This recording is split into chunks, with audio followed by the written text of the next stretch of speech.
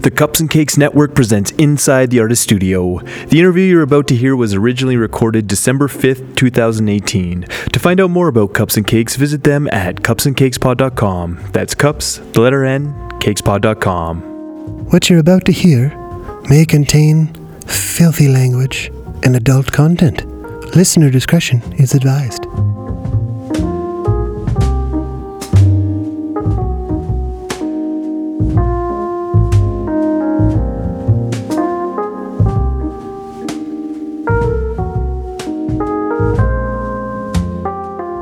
Hi everyone, thanks for tuning in to another episode of Inside the Artist Studio. Today we have for you an interview with Danielle Knibbie that was done by Sean Newton. Knibbie is a fantastic country/folk singer-songwriter who is prepping her sophomore album for release in March. Without further ado, please enjoy Sean's interview with Danielle Knibbie and her bandmates Connor Walsh and Bryn Bessie. Okay, well, welcome to the Cups and Cakes podcast here. We have Danielle Knibbie with us in today and her fantastic trio. Do you guys want to just introduce yourselves real quickly on mic? Hey, I'm Connor Walsh. I play bass in the band. Hi, I'm Danielle Knibbie. I sing and I play the guitar. I'm Bryn Bessie, and I play the guitar and I also sing. Cool. So we're actually recording this here at the studio at the new McEwen building here. You guys are all McEwen folks, right? Yep. We are. Not in this fancy building, though. No.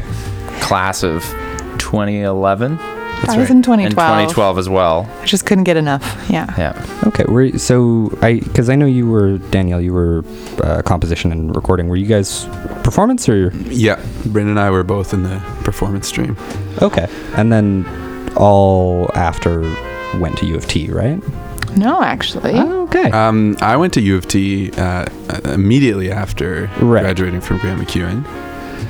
I did nothing. No, I moved to Toronto, but I didn't do any more schooling after Grant McEwen. And yeah, I started at Humber College in 2012 and graduated in 2016. Okay, cool. So I guess, yeah, you guys all then in some way or another probably met in Edmonton. Yes. That's right. I also feel like we've experienced all of the contemporary music programs in Canada, basically. Just none sampled of us have everything. been to York. No, that's true. None of us have been to York. Yeah. They're no good anyway. I'm just saying you're not interviewing any York graduates right now. I actually played in a York class one time in the so basically I'm a professor at York. So there you go. Yeah. That's all it takes. Yeah. A loose, very part-time professor at York. Yeah. So did this project kind of start then like here, or did it start basically when you guys all kind of went to Toronto? Well, we were just talking about this at the show the other day. Connor had already moved to Toronto. He and I were dating, and we'd done a year of long distance. And I'd always wanted to go back to Toronto because I was born in Ontario. Okay. And Bryn was going out for Humber, and my brother was going to Toronto for school, and I decided I would go as well. And they were literally the two people I knew the best in Toronto. So I thought we should start a band. And so we did. And so we started playing together a little bit before we moved, but mostly everything came together when we already lived in Toronto. And Bryn and I were roommates, so that made rehearsal really easy. Okay. So it was a weird little kind of experiment before we left of kind of seeing what we could do with three people and working on 3-part harmonies and seeing if we sounded good singing together. And I think it turned out okay. Mm-hmm. So, yeah. Yeah, Connor and I had played together in a number of different groups, like while we were going to school at Grant Mac. Right. We would always kind of get called together for, different people's juries or coffee houses. For sure, yeah. And that was great. And Connor and Danielle were actually in Alan Gilliland's showcase band together. So we'd had a bit of playing experience together, but hadn't done any of Danielle's compositions until basically like weeks before we moved to Toronto. Yeah, Danielle had her own band here, and so she had no need for us. But then when we were all moving, all of a sudden we were useful. All of a sudden. All of a sudden I was all alone. I would like to point out that we were in Alan Gilliland's favorite showcase band. I mean, he never used those words. You're just assuming? But I could just tell from the sparkle in his eyes that we were his favorite. Yeah, and I mean, he's not going to hear this, so you may as well say it. He's going to hear it. I'm going to tell him about it now. Alan, we miss you. Yeah, we do miss Alan. It was great. call us. Yeah. So how do you reconcile that kind of music student background with kind of a decision to play country, I guess, which is generally viewed as like less technically demanding, I guess? It's interesting because I think what our goal has always been was to try and have something of all the different elements of a song that appeals to everyone. So we try, like, I usually spend a lot of time writing lyrics, and that's what I come to the project with. I usually bring in the lyrics and the melody, and then I rely quite heavily on these guys to bring in some harmonic changes or some interesting arrangement ideas or some cool rhythmic ideas, because a good song is a good song, I feel like, regardless of genre. And we try really hard to make sure that we're not phoning anything in, and that we're not, I think, regardless of genre, it's really easy to, like, I find with jazz music quite often, the lyrics are the last thing that somebody thinks about, and with country music, sometimes the chord structures are quite simple all the way through, and so it's been interesting with all our different backgrounds and all of our different expertises to kind of rely on each other to bring all the elements. So we try really hard to make some complex decisions every once in a while in terms of keeping things challenging and interesting and different for the listener. Say, does that make If the sense? song suggests If the song suggests it, yeah, we're not throwing. We've gotten a lot better at just like figuring out the moments that need to push like that. For sure. And I always think like about like Patsy Cline's recordings and how big the jazz influence is there. Yeah. And how much chromaticism is in that music and how dense some of the chords can be, although, you know, ostensibly you would call it country music. Right. Yeah, like Crazy is a beautifully written song with like a very, it sounds like a jazz standard in a lot of ways, melodically, I would say, in certain parts. So And harmonically, and it's like, and those, I think, you know, those things, because those players were playing all those different styles of music. Right. I think it was easy to kind of float between those things and borrow little bits. yeah, and I think it's a common misconception that country music can't handle those kind of, like, the best country songs are ones where they have those interesting like diversions from the simple chord structure, but you don't notice them. And Right. that's what we try and go for, is to insert an interesting chord or an interesting melodic idea that feels really natural. But if you are a music student, you're kind of like, oh, they did something a little spicy there. So we try and push the boundaries of what's expected from country music when we can. And our stuff, this new album that we're putting out, is it's all over the place, I feel like, in terms of genre. Although I always feel that way, and then I show it to people and they're like, oh, you made a country record. So maybe I just don't. Maybe for me, out there is still country. So both the singles that came out recently are from that album, right? Yes. Yeah. Okay, because like listening to those, even there's some instrumentation stuff that doesn't show up as much on like the album before that. Even just like organ and stuff is pretty prominent in a couple of those tracks. So when you're putting those arrangements together, are you thinking about genre? I think our main goal is always just to serve the song. Like, I think for the album, we went to the Banff Center for 2 weeks to do some pre-production, and we had a whole room to ourselves, and we just made bed tracks and tried a bunch of different things. But I think for me, genre is something that I'll let other people decide when they listen to it. And for me, we're kind of like, I know what we like, and aesthetically we kind of all listen to a lot of like folk singer-songwriters, and so those influences are there. But for this album, we kind of just played through the songs and we're like, what does this need, and what would make this feel the most powerful, and not worry too much. Because I think I think genre is so loose.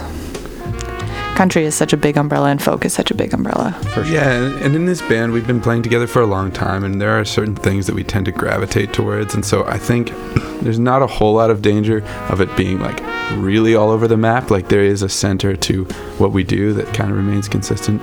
So I think, at least for myself, wasn't really thinking about that too much. We were just exploring, seeing what felt right, and kind of trusting that in the end it would somewhat tie together.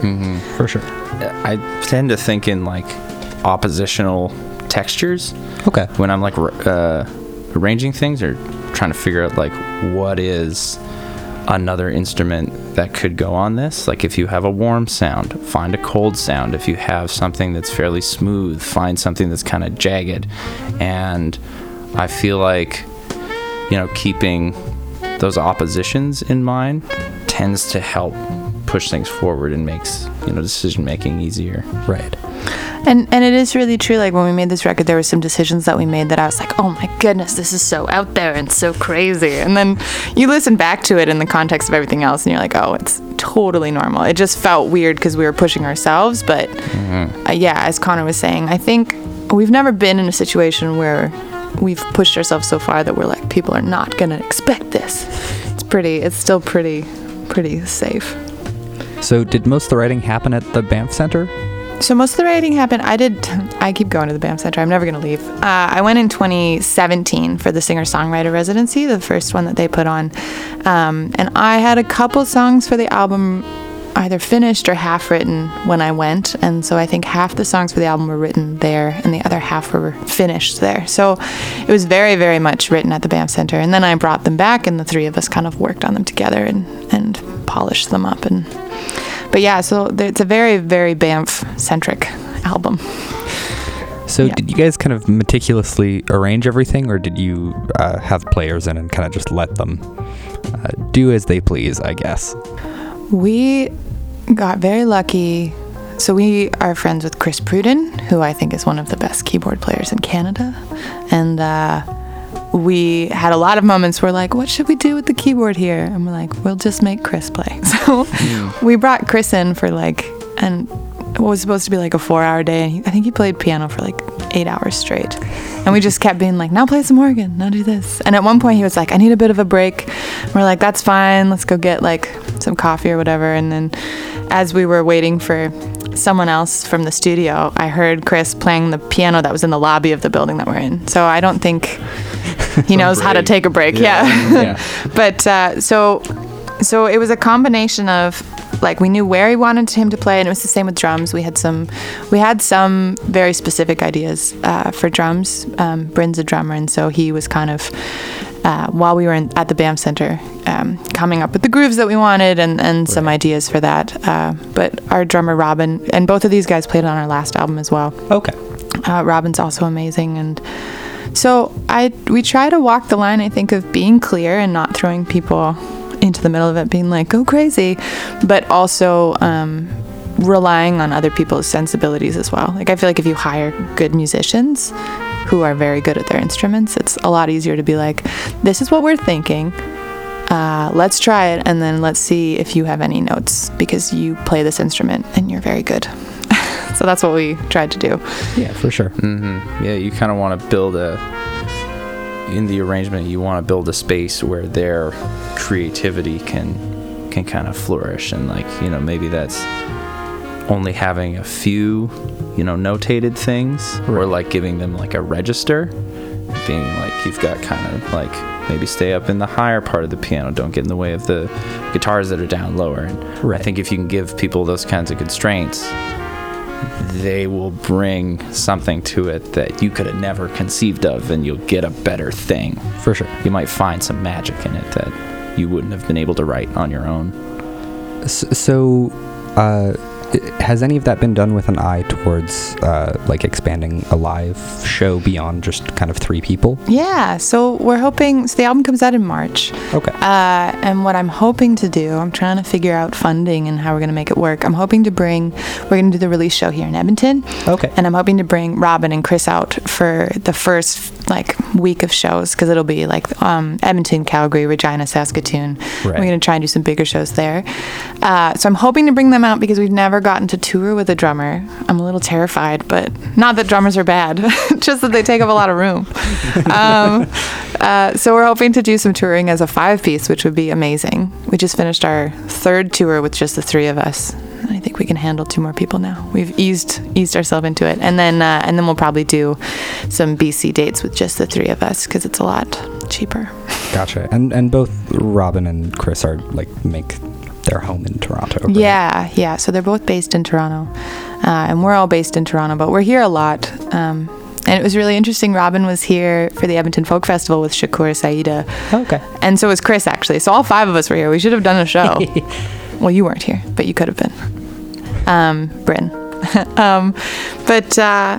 So yeah, I'm really hoping that that'll work out, and I'm really lucky that they seem to like playing with me, and they're pretty excited about coming out. So yeah, we're really looking forward to it, and we'll see. I think it's gonna happen. I've just decided. I've learned that a music career is a lot of like, I'll just pay for it now and hope that it works out. Yeah, it's just kind of force of It's a good will. strategy, Yeah. right? I'm sure that's what they teach in business school. Yeah. Why not? Yeah. Pay now, think later. Pay now, think Remember later. that, kids. Yeah. Yeah. And that's how you manage your money. That's right. So where did the record get recorded? Half the album was recorded while we were at the Banff Center. So about half the album is either just the 3 of us or built on top of the 3 of us. So we did about 6 songs. Was it 5 or 6 songs at the Banff Center?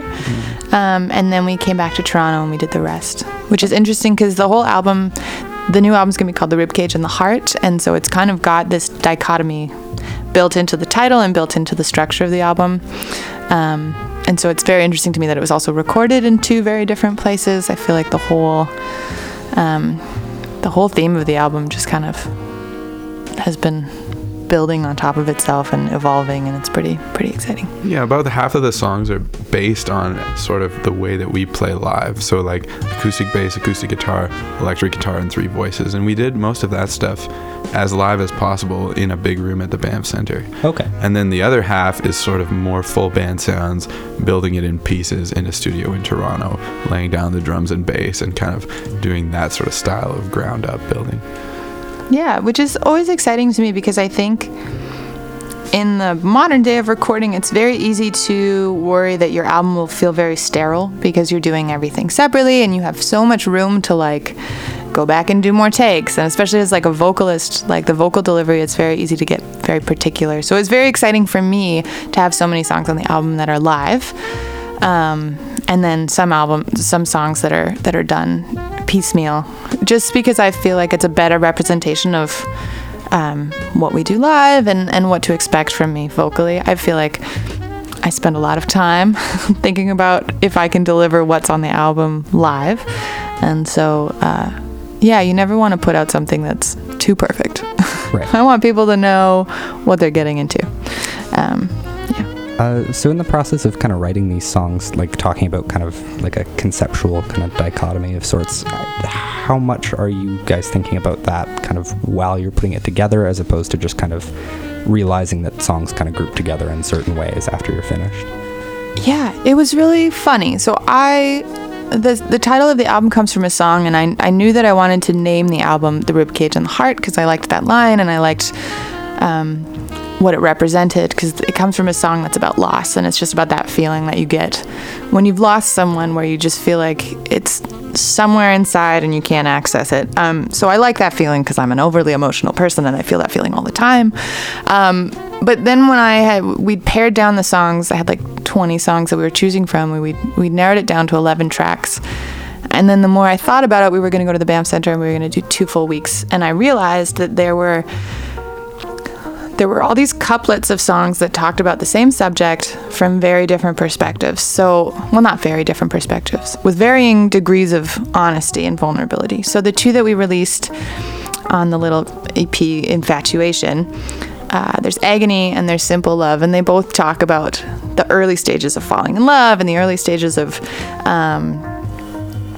being obsessed with someone, basically. And Agony takes it from like a very sarcastic, like tongue-in-cheek, oh, ha, ha, ha, you ignore me, and it's agony and whatever, which is, I think, how I tend to deal with when I have a big crush on someone and I don't want to be honest that I might actually care for someone, whereas Simple Love is very vulnerable and talks about being afraid of being in love and the possible ramifications of that and not knowing how to deal with all those feelings. And so throughout the album, there's a topic, and it's kind of approached with both those sides. So we talk about mental illness, and one of them is very aggressive and angry, and the other one's very like, this is the effect of mental illness on a family. This is the effect of mental illness on a soul, and I think that's always fascinating. Again, counseling is great. And you spend a lot of time in counseling being like, why do I feel what I'm feeling? And so I'm always fascinated with the ways that we protect ourselves from our feelings and the way that we're defensive and deflective. And so that's kind of the overall theme of the album, is being like, what does it sound like when you're afraid of what you're feeling or hiding what you're truly feeling? And what does it sound like when you're just like painfully vulnerable about it? And so we tried to represent both those sides of it throughout the album. And so we're going to release another couplet in January called Insecurity, and it's 2 songs that deal with insecurity in relationships. And again, there's a ribcage song and there's a heart song. And so the album, we're excited. When we went to the BAM Center, we tried to tie in the 2 songs with like a melodic theme or like a, what's it called? Like a quote, a melodic. Like a motif. A motif. Yeah, so we tried to tie the 2 together and just kind of connect the songs very gently. We didn't want it to be too obvious. But I'm really excited. We've never tried in the past. I've just been like, here are my songs. There's 10 of them. It's an album. And this one was a lot more, we were trying to be specific about what we were trying to say. And so, I mean, whether or not it's effective is up to the listener. But I'm very excited about what it kind of says and what it speaks to as an album. That was a very long explanation. Yeah, that's your whole 30-minute podcast right there. There you go.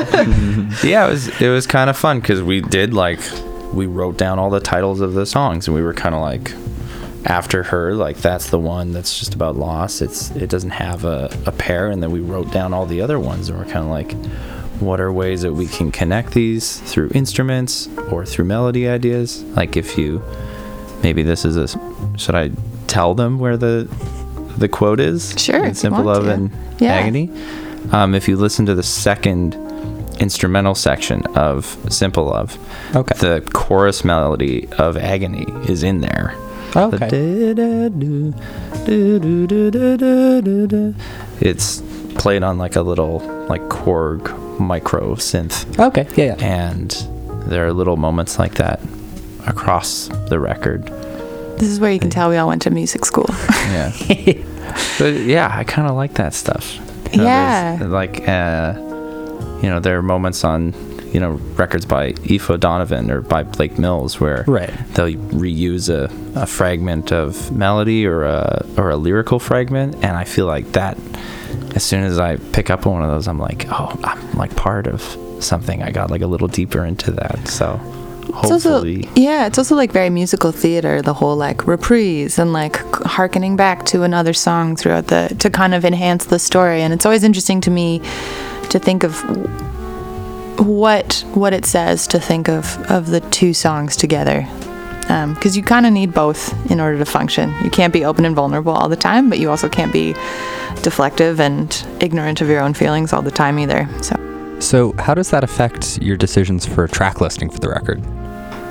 We did toy with the idea of having them side by side, like each pair of songs kind of in order, and then we also toyed with having like a ribcage side A and then a heart side B. And we kind of messed around with all these ideas, and none of them felt like they really flowed well as an album. It was like, yes, we're highlighting this sort of idea, but is someone actually going to want to listen to this in this order? Yeah. And so then we decided that it was probably enough to have the songs exist in pairs and have little moments that point to each other, and then just make the album flow in a nice way that takes, has a nice arc and is pleasant to listen to.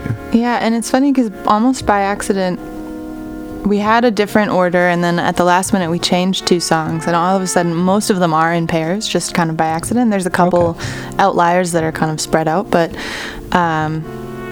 we really wanted to make sure that it wasn't like, you don't want to sacrifice the sound of the album for the theme. We didn't want to this is not the hill we want to die on, So the theme was something that we wanted to be present for people that wanted to do some deeper listening, but also not so distracting that the quality of your listening experience suffered because we were putting all the fast songs in a row. Right. And with that, we'll probably switch over to some rapid fire questions here if you guys are up for that. I haven't let the bassist talk at all. I'm sorry, Connor. I've been talking more than usual. He's talked. Normally I just sit in the corner and kind of observe. Him. Yeah, that's right. He's doing great. Good. Excellent. Well, all three of you can answer every one of these. Yes. Some of them are food related. Right off the bat, cake versus pie. Ooh, cake. Okay. I can't eat gluten anymore, but pie, I'd say. Yeah, pie. Damn it.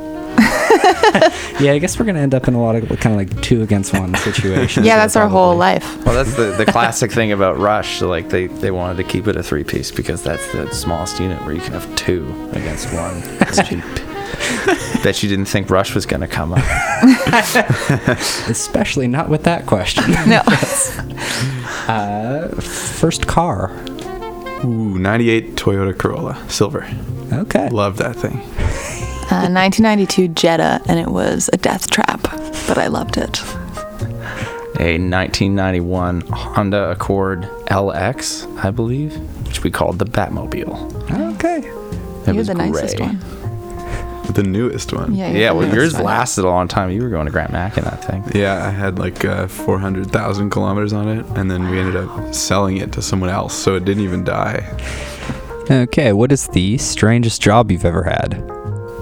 I washed dishes at Kelsey's for a few weeks. It's not that weird, but it was pretty unpleasant. I had so many weird jobs. I worked at Sobeys in the a la carte department, so my job was to like skewer the chicken. So I would spend like an hour at the end of every evening putting salt down a dead chicken's butt and then putting it on a skewer.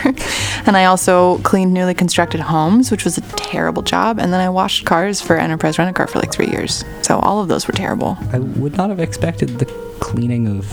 Yeah, I wasn't very good at it, and I did it for like 2 months, and it was such a weird job because they made you sign a thing being like, I'm okay with not working overtime, and then you worked like 14-hour days. It was terrible. Okay. So I quit there as soon as I could. Yeah. I was a fingerprint technician Oh yeah, that's way good. for about 8 weeks in the summer of 2012, and it was great. It was the best weird job.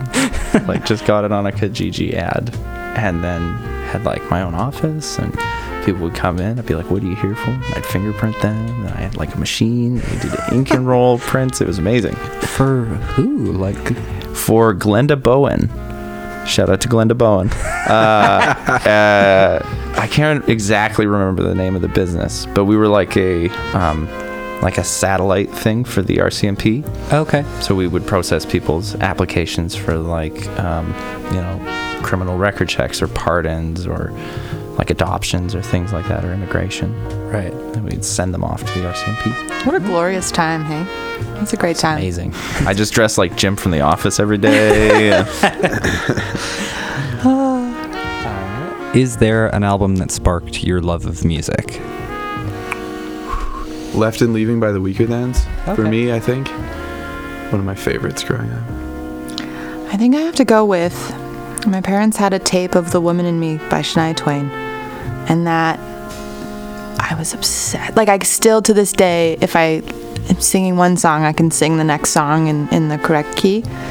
Just like I have the whole thing memorized. We were listening to it the other day, and I was singing. I know every woo and let's go boys and like all that shit. Like, I was obsessed with it. So that for me, I was like 4 years old and had a dance routine for every song on that album or tape. So I think that's the one for me. I mean, I'm very far from Shania Twain, but I love her. Hard to say, because like listen to a lot of those great Disney soundtracks as a kid, and was really into Fantasia. But I think probably working in modern music was like the Beatles' Rubber Soul. That was probably the one where I was like, yeah, I could get into this in a big way. Is if you could, I guess, pick any artist or band on the planet to open for, who would it be? See, the thing is, I wouldn't want to open for a lot of people because I'd die. But I think mine would be Alison Krauss.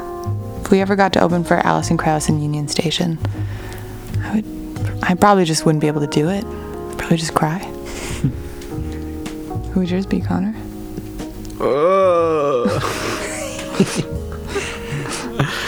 Bryn, you go. Well, since this is a dream scenario, I'm going to set up a dream scenario. We'd be opening for Blake Mills with the Metropole Orchestra.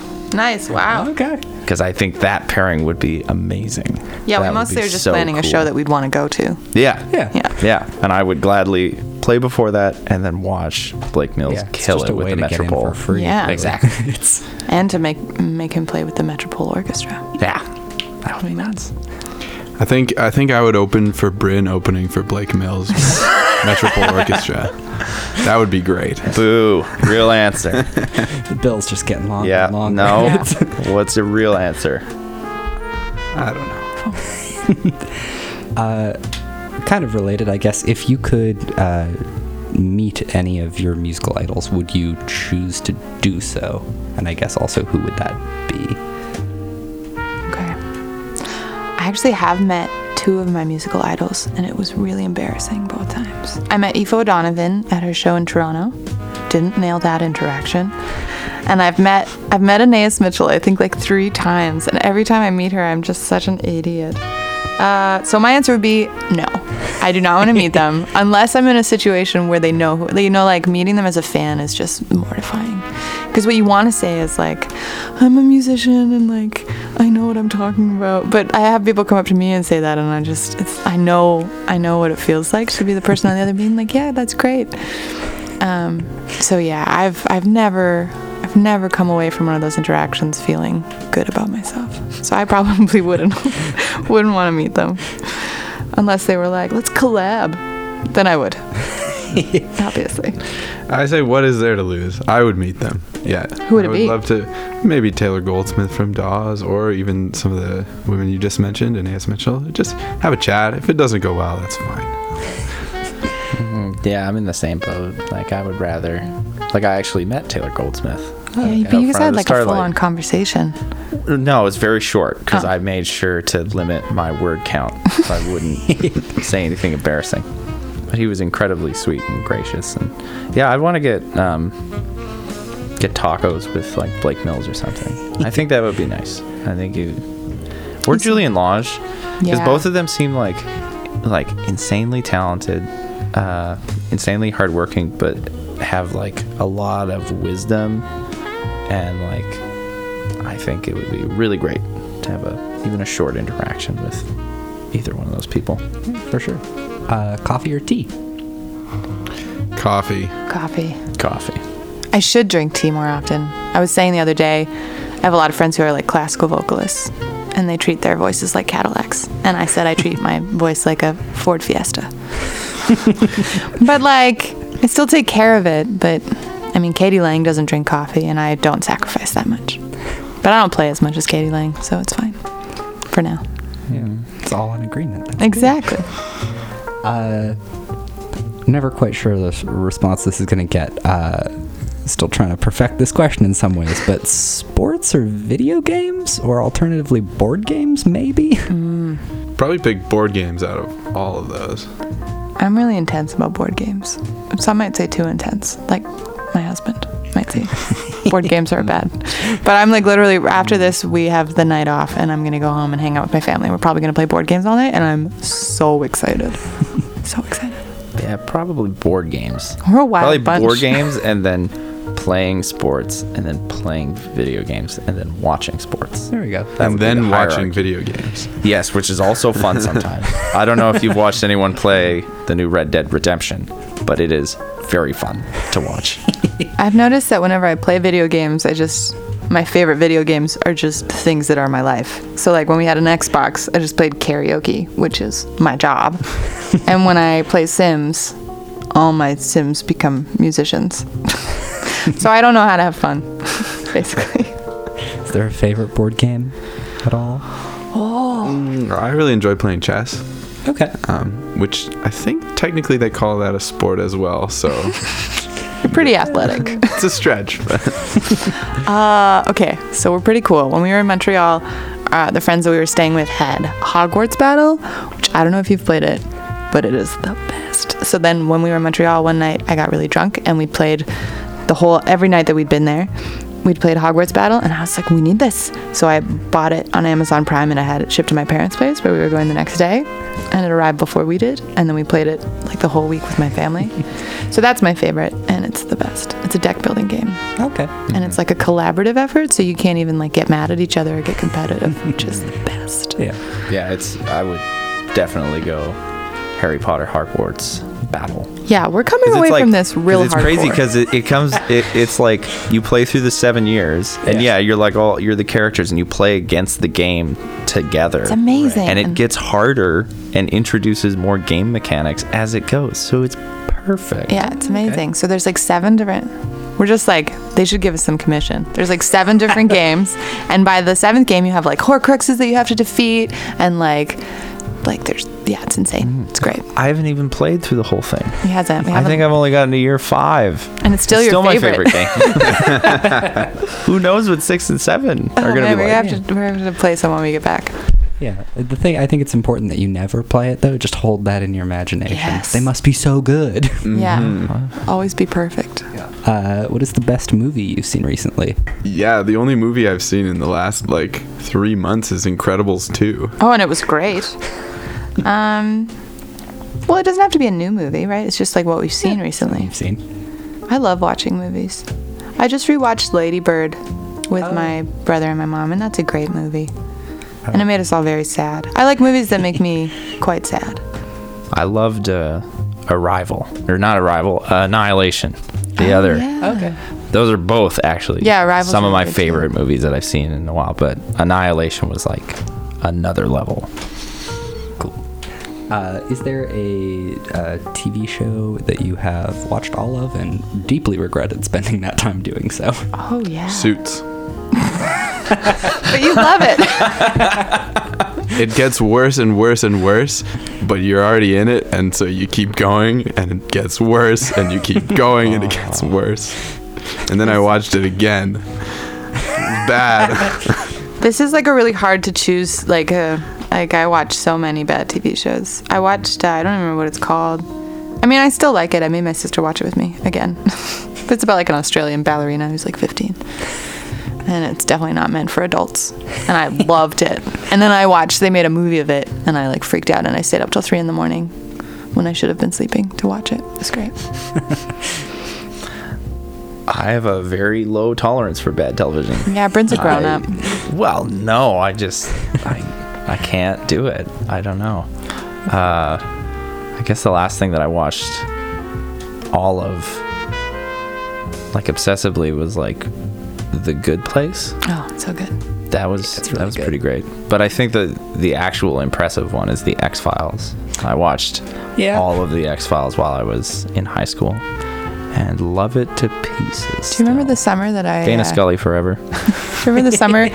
There was a summer when Bryn and I were living together, and Bryn had left, and I ruined his Netflix suggestions for like 2 years because I watched all of Vampire Diaries. Yes. And for years it was like artsy movie, artsy documentary, and then like vampire kisses was like the third recommendation. I'm so sorry. Oh, it was.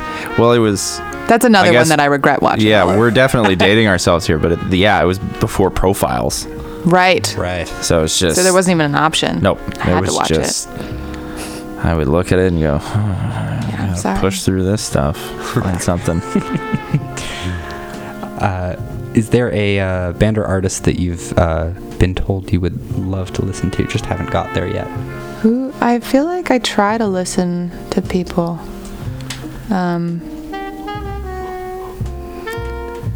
I get a lot of like female singer-songwriters from the 60s that I haven't spent enough time with. Edie Brickell is someone that people tell me I should listen to. And I only know that one really famous song by her.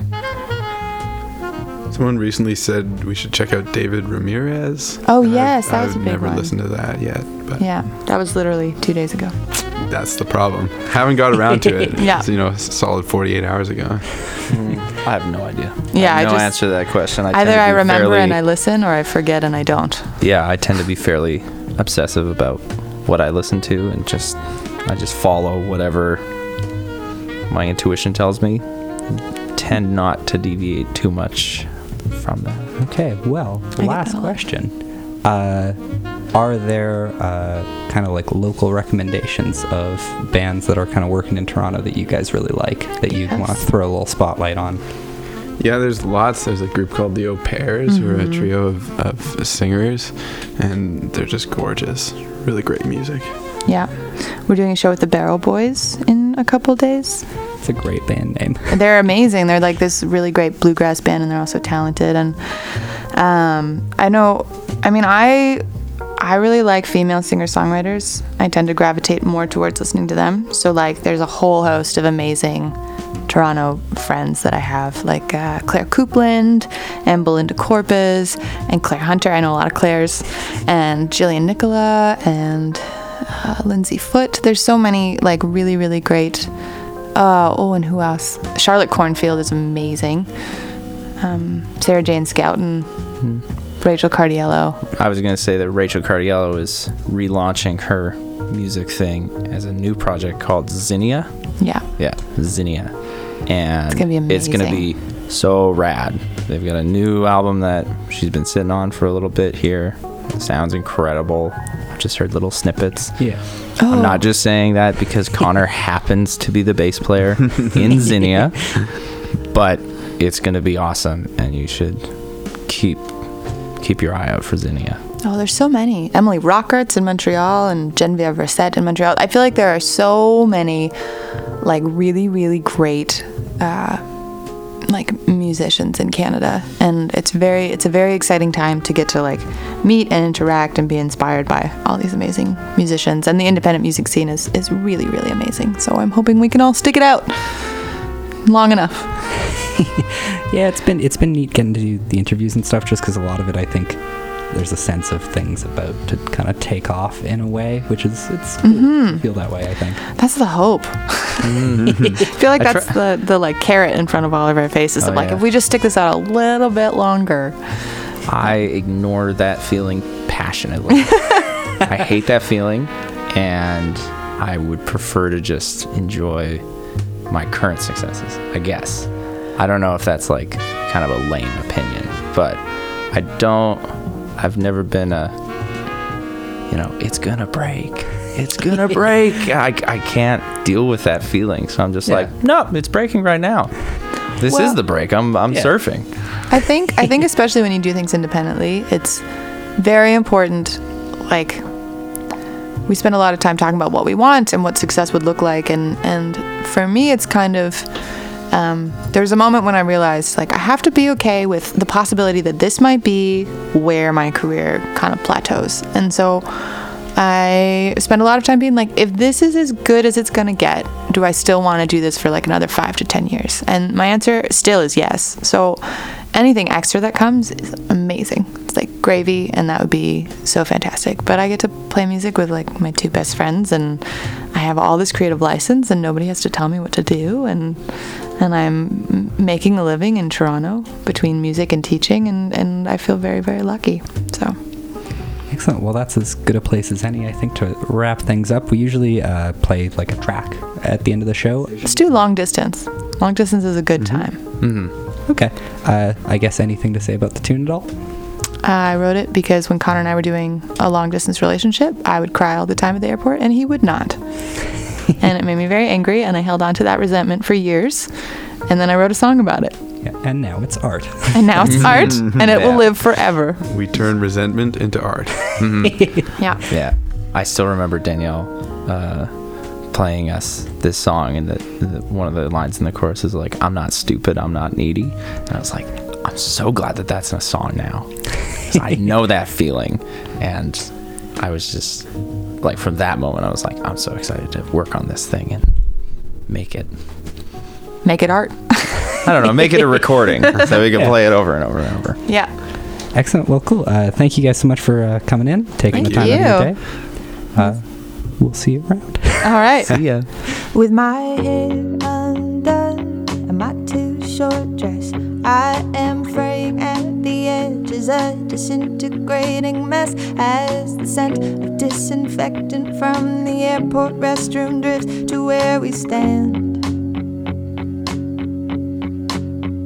And with your bags packed up and your eyes downcast, my tongue is heavy with the question that I'm too afraid to ask. So I'll keep tripping over sentences and sipping from the coffee in my hand. anything to draw attention from the fact that I can't watch you walk away again. And I get you've got to leave me. I'm not stupid, I'm not needy. Do you have to make it look so easy? Look so easy. With my throat closed tight and my eyes rimmed red, my mouth is full of cotton. The throbbing in my head is worsened by the stubborn squeak your suitcase wheel repeats with every step. The telltale harbingers of heartache as I watch you walk away again. And I get you've got to leave me. I'm not stupid, I'm not needy. Do you have to make it look so easy? Look so easy.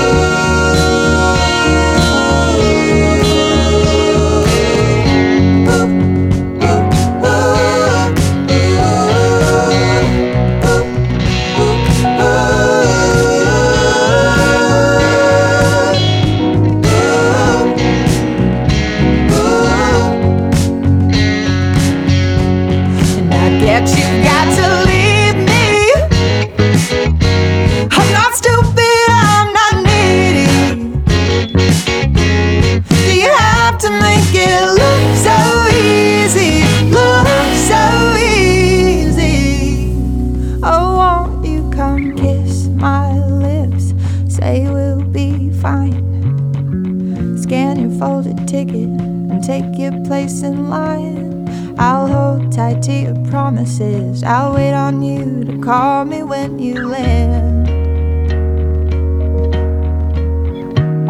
And 3 months down the road, I'll watch you walk my way again. You're way deep down and low, I'll watch you walk my way again.